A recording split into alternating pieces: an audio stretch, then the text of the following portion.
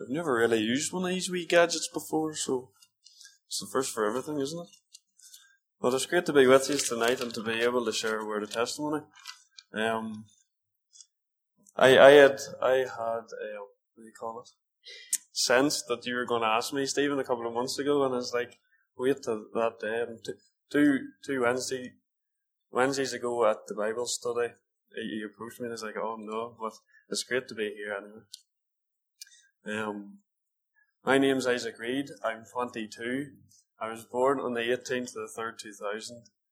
I'm from Eglish, just outside Eglish, which is about 10-15 miles away. I'm the youngest of 9 children, and the oldest is Timothy, Jonathan, Stephen, Rebecca, Anna, Naomi, Yuel, Jacob, and myself. But I actually had a younger brother who was a stillborn. His name was Mark.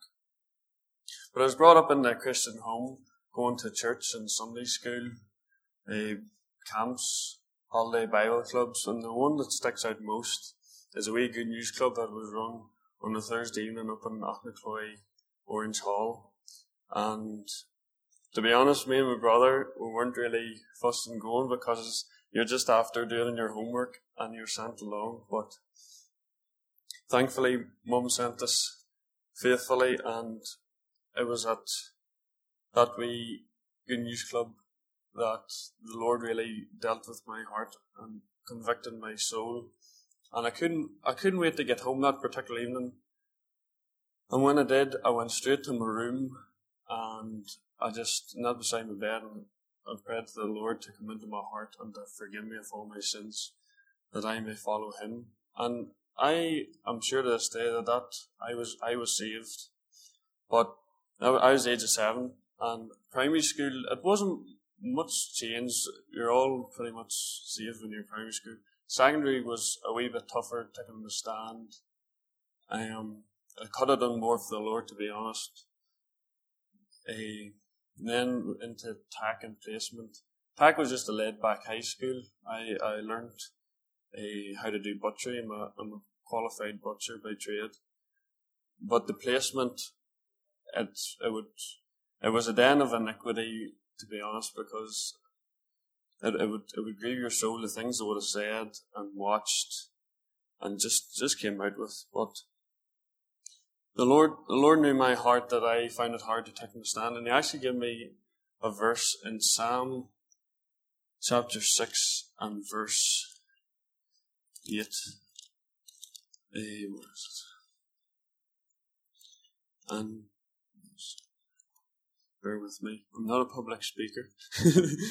And it's, depart from me, all ye workers of iniquity.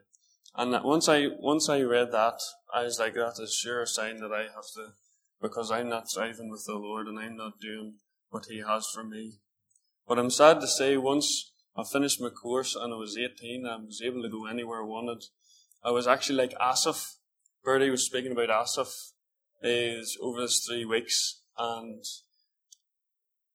just seeing how they can live and go and do anything they want and prosper. And it actually says in the first 3 verses of Psalm 73, truly God is good to Israel, even as to such as are of a clean heart.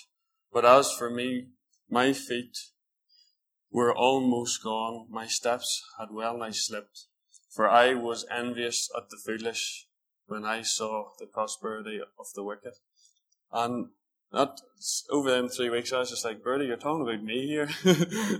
But,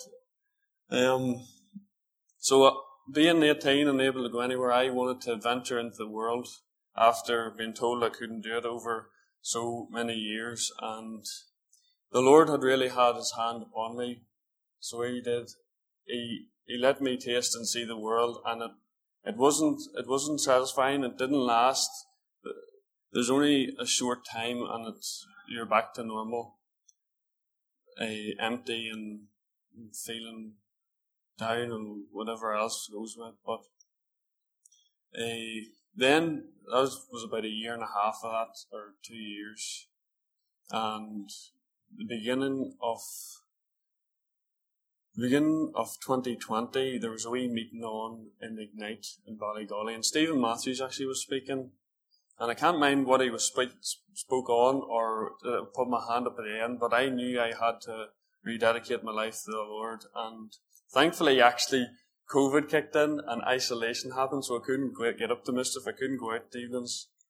But I had plenty of time to read the Word. And friends, if you're young, I never read my Bible at all from I got saved, because I was always put down that I was a bad reader, and it just put me off. And the devil used that for 13 years. But that time I found that I could start to learn to read the Word and to see what the Lord had to say to me.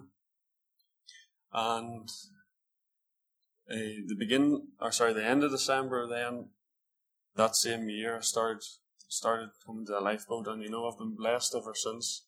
I'm very thankful of the family here and the encouragement and my friends, and the Lord's just been good to me. But then, March the following year, things started to change in our home. My mum started taking unwell. She started taking pains in her sides, and then by August she had an abnormality at the top of her stomach, and that progressed into her diaphragm and into her lungs, and she had cancer. But then by January, the 24th of January 2022, Mum passed away. But during that time, watching Mum fade away in her physical form, she still was a joyful woman, as she always was.